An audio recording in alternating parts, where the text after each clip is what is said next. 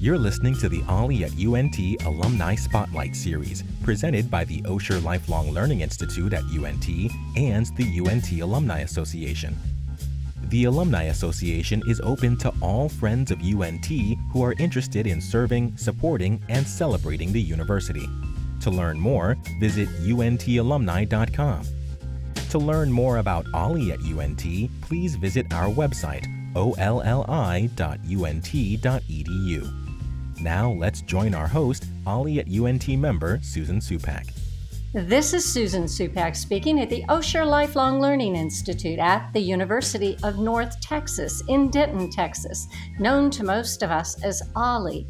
In partnership with the UNT Alumni Association, the Ollie at UNT podcast presents the Alumni Spotlight Series, featuring exceptional alumni. This month's spotlight falls on noted UNT business alum Frank Bracken Jr. Frank served as president of Hager Clothing Corporation from 1994 until 2006, the first and only non-Hager to be named as president. After concluding the sale of Hager to Infinity Partners, Frank chose to, what I would loosely term as, retire. I have often said, because it is so true, that the guests I have the pleasure of talking with never seem to retire in the usual sense. They just go from working very hard in their chosen professional fields to working very hard to serve their communities. Frank is no exception to this rule. He has served as chairman and for many years on the foundation boards of both Big Brothers Big Sisters of America and Big Brothers Big Sisters Lone Star. Due to his commitment in providing support to children across the nation who face adverse and challenging situations, Big Brothers Big Sisters honored him with their highest volunteer award, the Charles G. Berwind Lifetime Achievement Award, the top individual honor bestowed by the organization. Frank is currently serving on the Methodist Dallas Medical System Advisory Board and is an active alum with Sigma Nu Fraternity. His former directorship and board work have included Ennis, Hager, Online Vacation Centers, and Philanthropy World Magazine. Supporting and helping to make positive changes in the lives of others seems to be a common theme for you, Frank. UNT recognized your many contributions and activities with the university by honoring you as its distinguished alumni. Welcome, Frank. It's so good to have you here on the podcast. Thanks, Susan, for those kind words. I'm not sure I deserve those. Oh, I have no doubt you deserve those and even more that I haven't included. I understand that you and your wife, Janet, who is also a UNT alum and avid community volunteer, chaired a $250 million capital campaign for UNT. First of all, thank you so much. And secondly, what motivates you to give so much of your time, your energy, and financial support to UNT? Well, it's not a short answer, but let me begin by saying I'm not doing this with you to talk about myself or Hager. What I'd like to do is try to prompt someone out there in the audience to be inspired or take away something they can use to advance their lives or their careers. Janet and I are constantly working to encourage more people to give back to society in some way. As I said to you, I set my sights pretty low. If I can bat 1%, I feel great about converting anybody that will become more of a community volunteer. There are many passions out there for which people to choose, and we've chosen ours, but people can choose from, there are so many. I mean, children happens to be one of ours, but you can choose the elderly, the poor, nature, animals, the environment. I mean, the list goes on and on, but I just beg people, choose one, choose at least one. That is such an important message. It truly is, because it's so important to the community to give back. And also, not only does it help the community, but I think it sets a great role model for young adults and the children, because they see what you do when you're supporting the world that they live in. Well, one of the things we do is we work very hard at influencing our children and our grandchildren. I mean, those immediately around us. Now, we're not batting 1,000 there either, by the way, but we keep working at it. I'll tell you why we're motivated, and I think many of people who are listening would be motivated in the same way if they think about it. We give back in so many ways, and I'm not bragging about that, but we do because we've been so lucky and blessed in almost every way. I know everyone doesn't feel like they're the advantage, but if you see the people that we see in some of the work that we do and realize how disadvantaged they are and how unblessed they are, you will clearly understand what I'm talking about. And I just think it's an obligation to give back. I agree with you so much. And I'll tell you, one of the comments that I heard from time to time, not from everyone, but from some people during COVID, was that they were bored. And I have to say, and I'm sure you would support me on this, that if a person does help someone that's disadvantaged, or they spend their time giving to an organization that's reaching out for the needs here in the area or statewide or nationally or whatever the case may be, it truly is fulfilling and gives you a sense of purpose and a sense of satisfaction with yourself, certainly far beyond whatever boredom could give a person. I couldn't agree more. As a matter of fact, there's probably no better feeling in the world than to me, and I'm sure it would apply to many of your listeners, as than giving back in one way or another. I never realized until I was in my mid 20s that not everyone has been given great parents and great mentors. I thought everybody had those. I mean, that was naive, but that's how I grew up. And I thought that was just, it came with the territory. If I stop and reflect, I had wonderful parents, I had wonderful teachers, I had wonderful coaches, and later wonderful mentors in business and in life. So now I don't take those things for granted. There was a time when I did. When Janet and I both became involved with charities and especially Big Brothers Big Sisters, we didn't realize what an advantage we and others have with positive role models. All of those groups I mentioned, they were always positive role models. I really didn't have many negative role models in my life. And it was there that I discovered, especially through Big Brothers Big Sisters, that there are thousands of children in this country today that have no positive role models. And as a matter of fact, the only thing they see are negative role models. I mean, they're drug dealers, thieves, prostitutes, con artists. I mean, some of the kids that we serve are surrounded by that. And one adult coming into their life can make a huge difference.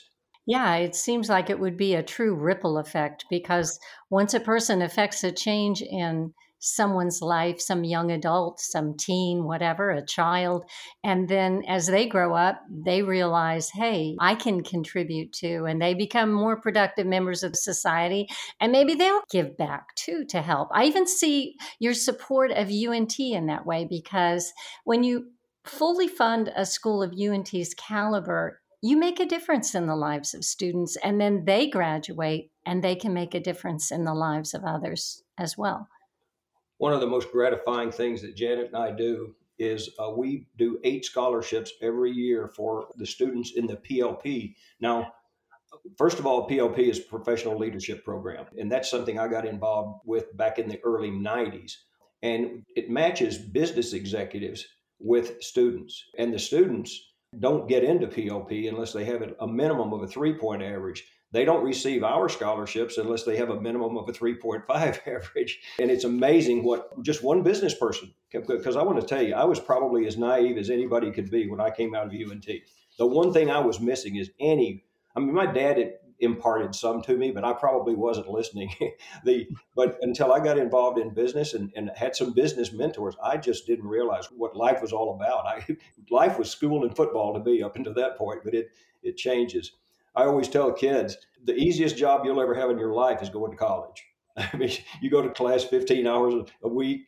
Even if you study 15 hours a week, that's only a 30-hour week. And when you go to work, there are no 40-hour work weeks for college graduates. They're more 50 and 60. Kids learn that. Usually, I had to learn it the hard way. I wanted to talk about a lot of these parents that we deal with.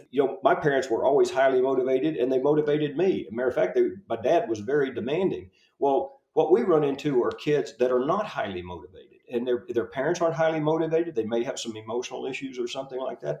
So the kids are not driven unless they're self-driven. Now, obviously, there are individuals in this world that are totally self-motivated and would overcome any and all obstacles. Janet's had 3 little sisters in the Big Sisters program and mentored many more young girls. When she went back to school to get her degree back in 2013 and 14, she mentored girls and classmates. It comes naturally to her. And in every case, she gave them goals and they made themselves better.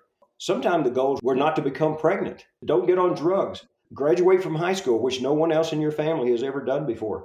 When I say don't become pregnant, that sounds like a no-brainer. But among some groups in our society, the girls, when they turn 13 and 14, it's almost a race to see if they can get pregnant, have a baby. And that's frightening because they've limited themselves in so many ways that I can't enumerate. At Big Brothers Big Sisters, though, back to something we were talking about earlier, we'd always ask people why they don't give back, because so many don't. As generous a country as we are and as many good volunteers as we have, a lot of people don't give back. And the answer, especially when you're mentoring children, I've heard the answer, I'm not a saint. I drink. I don't go to church every Sunday. Well, neither do I. So you don't have to be a saint to mentor a kid. I mean, none of us are saints. None of us are perfect. So to me, that might be more of an excuse than a reason. But some people, I think, really feel that way. They think I'm not good enough to be a mentor to some young child. And almost everyone is good enough. I think that's so true. I think many people, even people the OLLI member age, 50 and above, they limit themselves because they feel insecure about what they have to offer, and being able to mentor someone in a meaningful way. But I certainly find in what I do in interviewing, but even just in conversation, when you talk to people, they all have these hidden gems inside of them.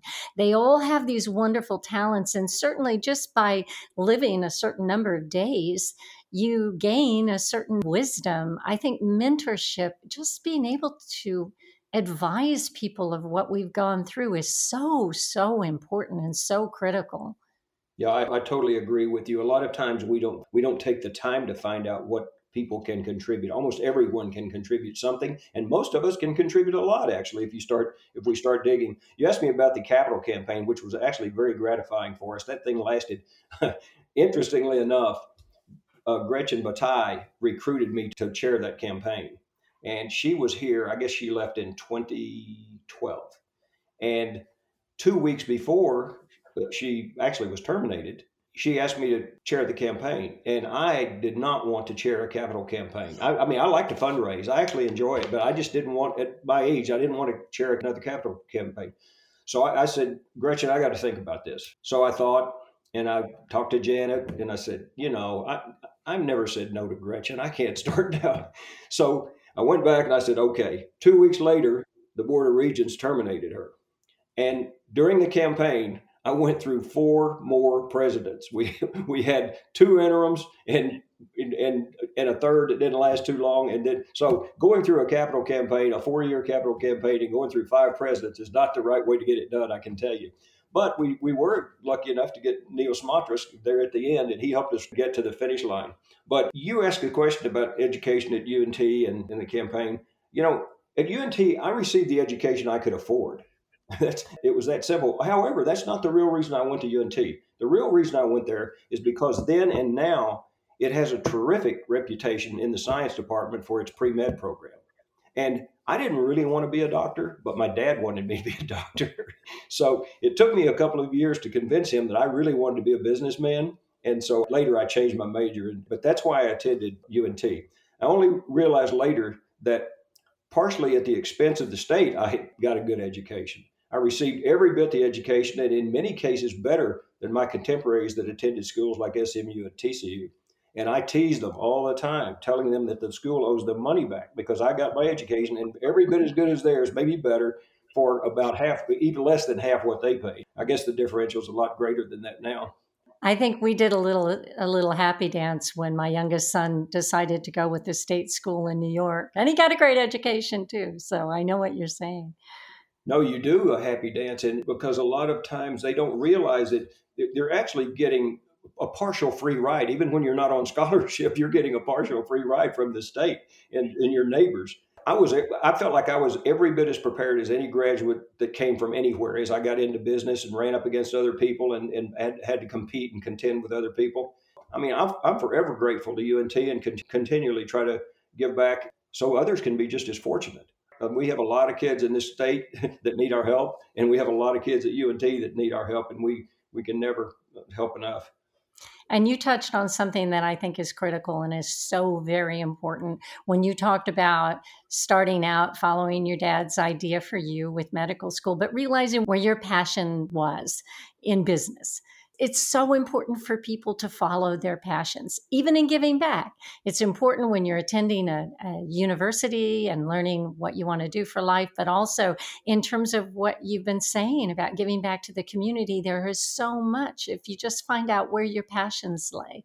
Absolutely. I mean, the list is endless of what you can choose. A recent example, I mentor a young graduate today who is an example of all of this. He came into life with many disadvantages. I mean, many. But he also had some loving parents that sacrificed much to give him and his siblings a better life. He was born in Pakistan. I mean, he was born into abject poverty.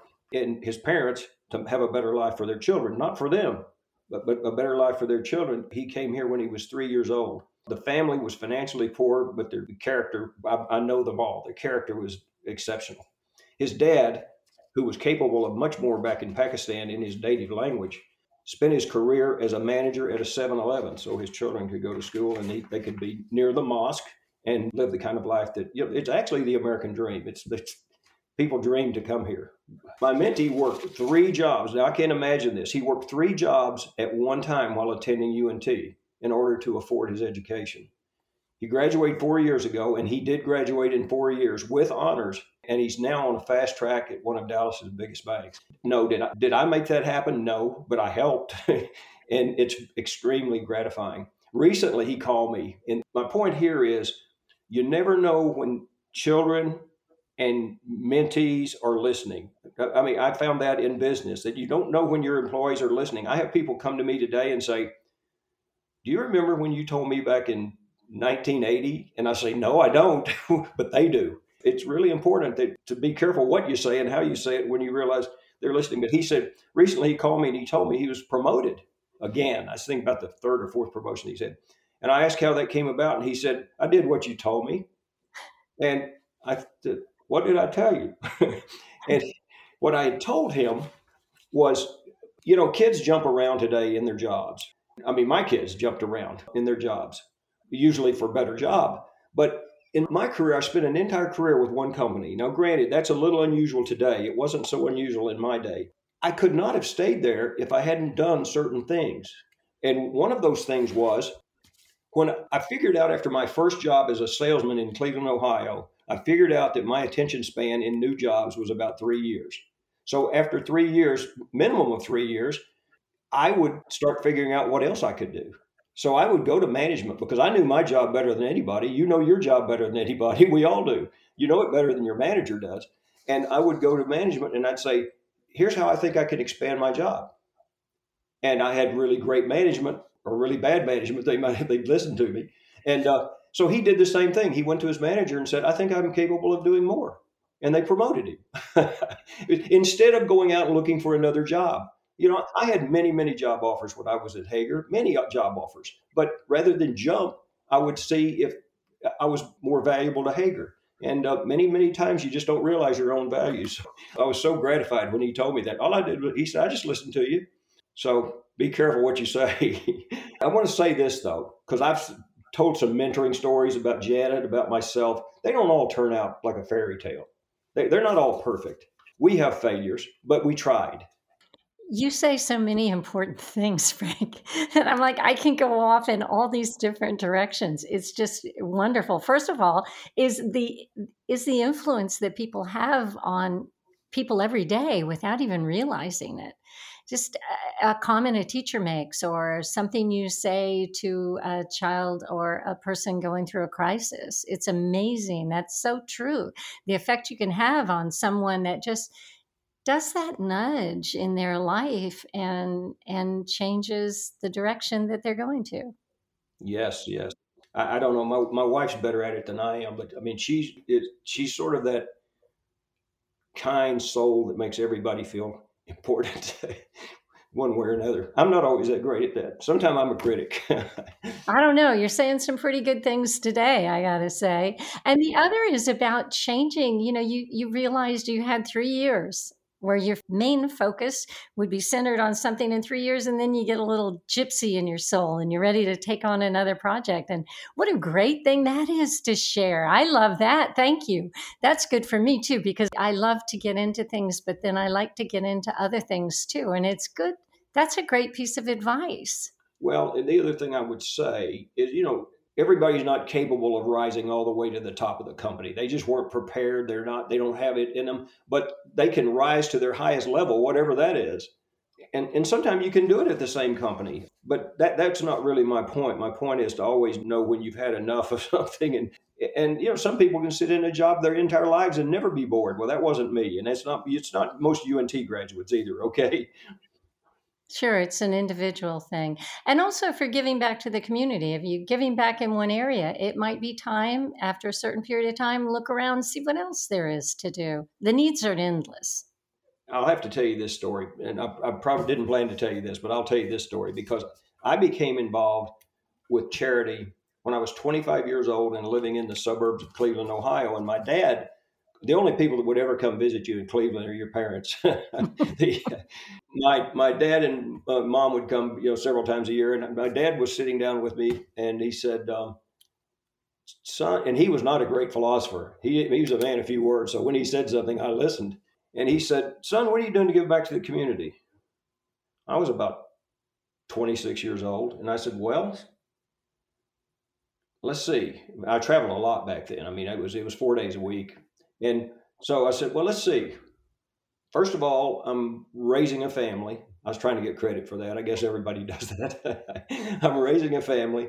I said, "I'm teaching a Sunday school class. I'm coaching 2 Little League football teams." And he said, no. He said, "Every one of those people are just as fortunate as you. I'm talking about giving back to less fortunate." So, man, I started scratching my head, and so he made me think. So I won't go name all the boards that I've served on in my lifetime, but I started at 26 in Rocky River, Ohio. Because children are my passion, it was always boys club, girls club, Boy Scouts, all of those. And once again, I would tell them when I joined, I'd say, "I'll be here about 3 years. And so tell me what you want me to do, and I'll do it." A lot of them were just stumped when you asked them that question because they thought they just wanted a good board member. Well, in 1994, Big Brothers Big Sisters came to me and said, "We'd like for you to join our board." And I said, "Well, your mission is wonderful. It's something I could and would do, but if I join, you're only going to have me about 3 years." I actually spent, I won't even enumerate, but 20 years later, I was still serving on the national board. But I asked them, and there's a little lesson here it was a lesson for me. I said, "Well, tell me what you want me to do, and I'll do it." And they gave me all the pat answers. Be a good board member. I said, no. That's the board's doing that work. I want to know what you want me to do. And they said, "Well, let us think about it." One was the CEO of the organization, and another was the chairman, an attorney. So they said, "Let us think about it." Well, they came back and they said, "We know what we want you to do. And we don't have a lot of people like you," meaning C-level executives on their board. "We want you to get more people like you on the board." I said, "I can do that." Well, but the reason I didn't leave in 3 years is because I will tell you what I learned. Return on investment. I'm a big guy with return on investment of my time spent. And there is no better organization. And I know I sound like a preacher. There is no better organization than Big Brothers Big Sisters. And I'll tell you why. It took me a while to figure this out. All the other organizations, we would have one adult on 20, 30 kids. I mean, boys and girls clubs, all those things. And they were great and wonderful. And they made an impact on those kids, but not like one adult can on one kid. It's the one-on-one attention that is just phenomenal. And once again, it doesn't always work, but it has a high probability of working. So I thought, well, I'm going to spend money and time. It's going to go right here where I get the return on investment. So I sound like a preacher, but forgive me. Nothing to forgive. I have a question for you. For the listeners who are thinking, "Oh, I love this. This sounds great. This is what I need to do more of." What advice would you have for them? How do they get started? Where do they look? How do they know what they might like to do? Well, that's a great question. Many, many ways. Once again, it depends on who they are and what their passions are. our churches can't get enough volunteers, you know that, but none of our organizations have enough volunteers. And I always say everybody can give something, whether it's time, talent, treasure. We try to encourage people to do all of the above, by the way, but if you only do one of those, to me today, and I didn't get involved with volunteering by getting on the internet, but my gosh, there's so much information on the internet today. I think that's, and we're all sitting at home. I think that's a great place to start. But and the other thing is, if you don't know how and you don't like that, call me. Okay. They can get in touch with me. I'm sure you could put them in touch with some very worthy causes in a big hurry, because I find, and we had a little conversation about this before we got on air, that as you had said, if you want to ask someone to do something, ask a busy person. It's because people who are motivated to help are always the same people that show up at the different committees, the different board meetings, the different fundraisers, the different activities. That's so true. But we need more busy people. Less people who are discouraged by everything and the life is bad and times are bad and people are this and people are that. There's so much more. There's so much light happening in this world. And I call them people of light because they're the people that are around, scattered around, that are making such a difference in the lives of others. Well, that's really great. Back in business, there were two things I learned the hard way. I have to admit, I learned the hard way. But I would tell our executives and our HR department, I would say, hire for two things: intelligence and attitude. You were talking about the attitude, the glass half empty, half full. I mean, there were people, I hired people that weren't as bright as they had needed to be for that job. And I hired people that just had basically a negative attitude. And I failed. Kept trying to change them. I failed every time. So I constantly say, get the smartest people you can with the right attitude, and they'll run through walls for you.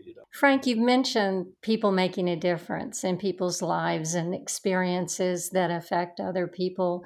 Do you recall any professors or standout experiences at UNT? And I also understand you were a Mean Green football player. I have to let that in. I was a Mean Green football player, but for a short period of time. I had a great high school career. We won a state championship. I'll be with all of my teammates early next month. But UNT, I played as a freshman and got a really bad knee injury and never played again. I don't brag about that. In business, I used to ask people to come in my office. And unfortunately, females my age, a lot of them never had any exposure to sports. So the answers were kind of pathetic. And a lot of males never had the chance to. But they'd come in and I'd say, what's your idea of teamwork? Well, it's everybody helping everybody. I had that answer probably more than 50% of the time. Everybody helping everybody. That's exactly what teamwork is not. Teamwork is everybody doing their job and counting on the person on either side of them to do their job. Good definition. I like that. Yeah, I'll tell you, I have a lot of professors and teachers and coaches that I remember over the years. But at UNT, two always stood out. And there are others. I could talk about them too. But two of them always stood out, and for specific reasons. Roe Metter, who taught transportation, he made one of the driest subjects possible very interesting. And transportation, a truckload, less than truckload. I mean, it was crazy terminology I thought I would never, ever use. I thought it'd never come into play in my business career. It became very valuable in my training program at Hager. About halfway through my training program, which was supposed to be about a year, it was a management training program. It was supposed to last about a year. It was becoming very boring because I got it in about the first 2 months. And then one of the executive VPs, who actually was a lifelong mentor to me, who passed away a couple of years ago, he came to me and he said, Frank, I think you probably got this training figured out. And I said, you better believe it. He said, well, why don't you do this? He said, how about coming over? I'm a little shorthanded. Why don't you come over and for the rest of your training period and work as my assistant in credit and transportation? No, my God, here comes transportation. I mean, I probably don't know how I would have done that job. And I also had a credit course in business school, so I was well prepared. The other guy that jumped out at me, and he jumped out at everybody, he was my first marketing professor, Ed Cox. And everybody loved this guy, but they didn't love him because he was easy. He was actually very tough. But he made everything relevant, and he made marketing exciting. I mean, I really got excited about marketing when I walked out of his class. And one of the reasons, though, was he had many, many years of business experience before he became a teacher. I mean, he just had great credibility with us. And these are the two professors that I mentioned when I made my acceptance speech as a distinguished alumnus at UNT. Something I'm very proud of. And one of my fraternity brothers is receiving that same award. And I'm going with another fraternity brother, Dr. Gant, who also received that award. And interestingly enough, the one that's receiving it tomorrow night, he was a biology chemistry major, just like me. He started out, he finished up as a biology chemistry major, and he made his life and his fortune in transportation. Pretty interesting. Those two professors, among others, they taught me how to apply my education to business. They didn't just teach me, what was in the book. But honestly, I'll tell you what they didn't teach me, and I like to talk about this: learning how to treat people. Most people naturally treat customers well, although you wouldn't know it when you get customer service on the phone sometime, and you go to India or Pakistan or someplace. But most people, they know you're supposed to treat customers well. But I would always tell our people, you treat our customers as well as you can, and you treat our employees and suppliers equally well. Now, I want to tell you, a lot of people get two of those three right, but they don't get treating their suppliers right. They're afraid it shows weakness or something. It doesn't show weakness at all. You'd be surprised how that can pay off. But I had to learn that in business, and many times, I think I learned by watching people that weren't doing it correctly. And I said, that's not the right way to do this. Yeah, it just takes so little to be nice. It's just such a little effort. It seems like sometimes when you see people that are so grumpy and they're frowning, you think that's got to be a lot of energy there. I mean, it just takes very little energy to just be pleasant to people and respectful. It's very important to be respectful.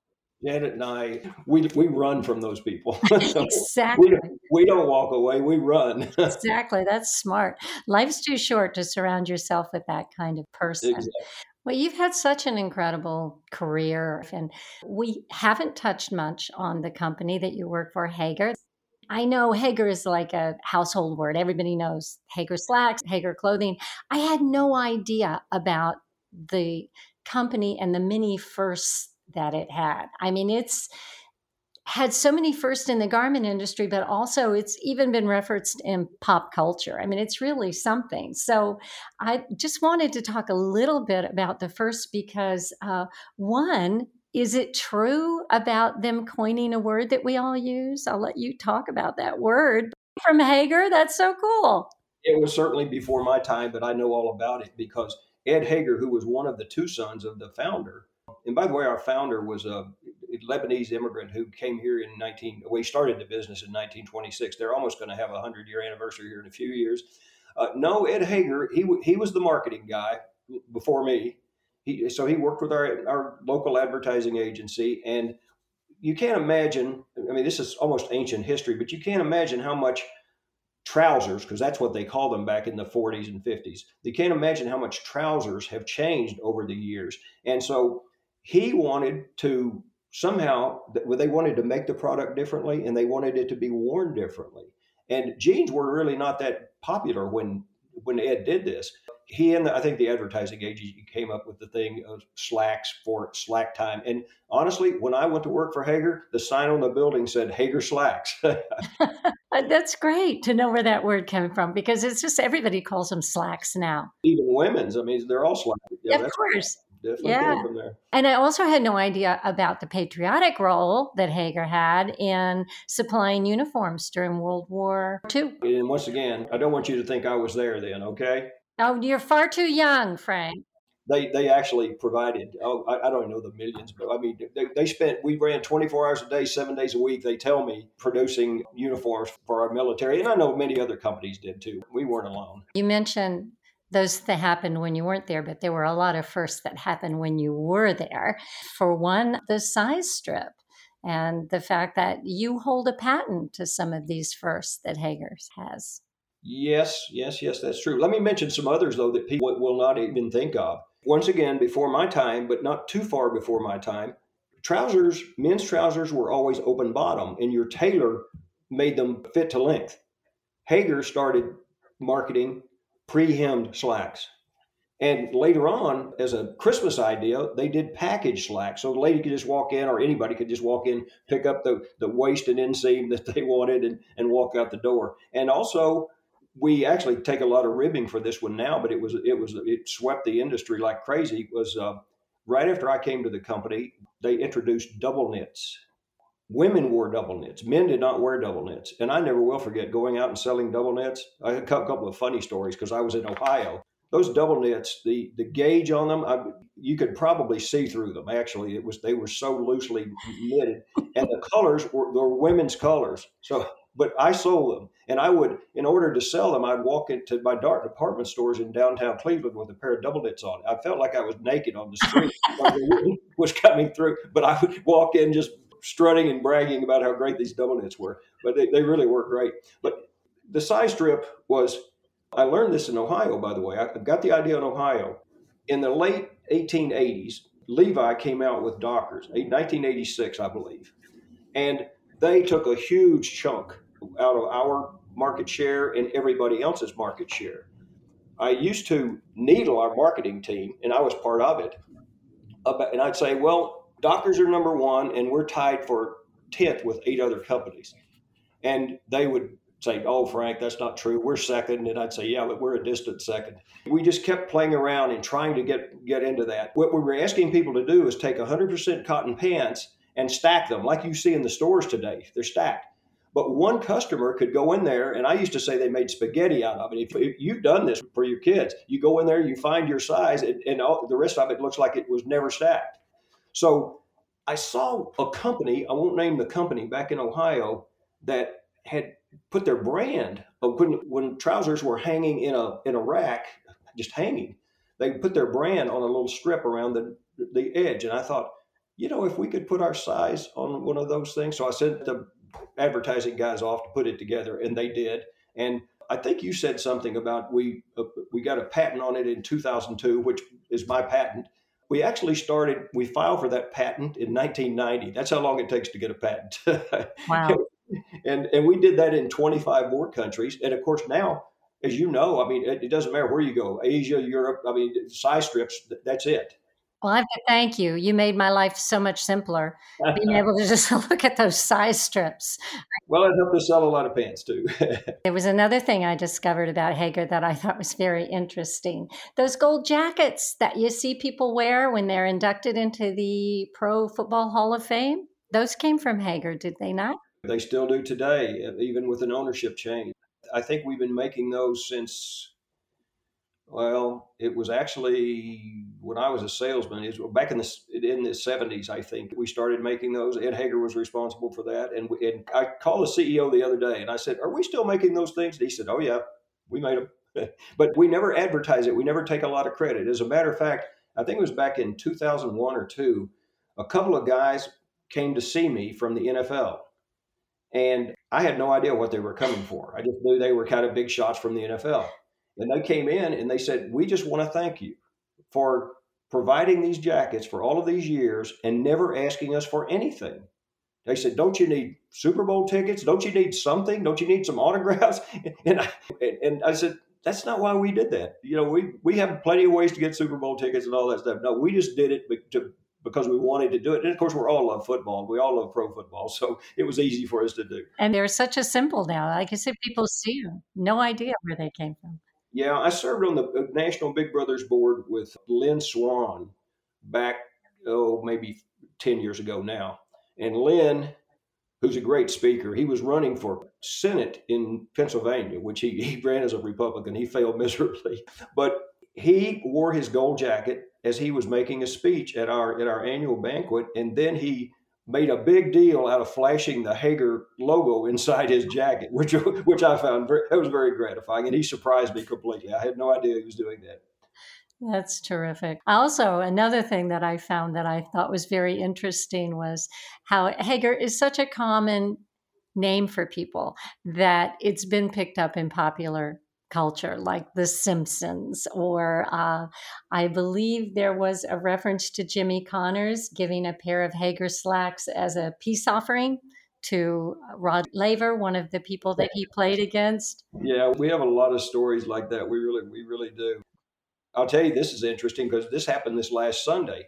One of my daughters-in-law sent me a clip from, I think she texted it to me, from a current show that I wasn't even familiar with, The Goldbergs, and which I guess is a pretty hot show. And the lady, it's set in the early 90s, early mid 90s. And the lady said, "Oh, there's nothing that turns me on more than a man and a pair of Hager slacks." That's great. I'm going to start looking for these now. I'll probably start seeing it all over, now that I know. That is wonderful. Oh, Frank, this has been awesome. You have got such a diverse and extensive career and background. And I have to say, just knowing what you and Janet do to help others is inspirational to me. And I'm sure it's inspirational to other people. And I have no doubt that your message to get people up and out and moving to help their community has to have been heard by some of the listeners. I certainly don't know how it couldn't be. Is there anything else you'd like to add that I haven't talked to you about? Just underline what you said is I hope somebody listened, okay? And somebody gets up and volunteers or gives or does something to help other people, because there's so many needs out there. And you know this, Susan, as well as I do. I mean, I think people, a lot of my peers and a lot of my contemporaries, they kind of turn a blind eye to it. I mean, I talk to people that are just like us, and they listen, but they don't heed. And so it's a tough sales pitch, because you have to give your time, you have to give your money, you have to give your talent, but it's worth it. Trust me. That's my bottom line. Is it probably the most saddest. I will tell you this story. Quite a few years ago, one of the JCPenney executives that I had worked with retired, and he immediately moved to Florida. He checked in with me, and he was talking to me, and probably a year later, and I said, "How you doing, Ray?" He said, "I called to thank you." I said, "For what?"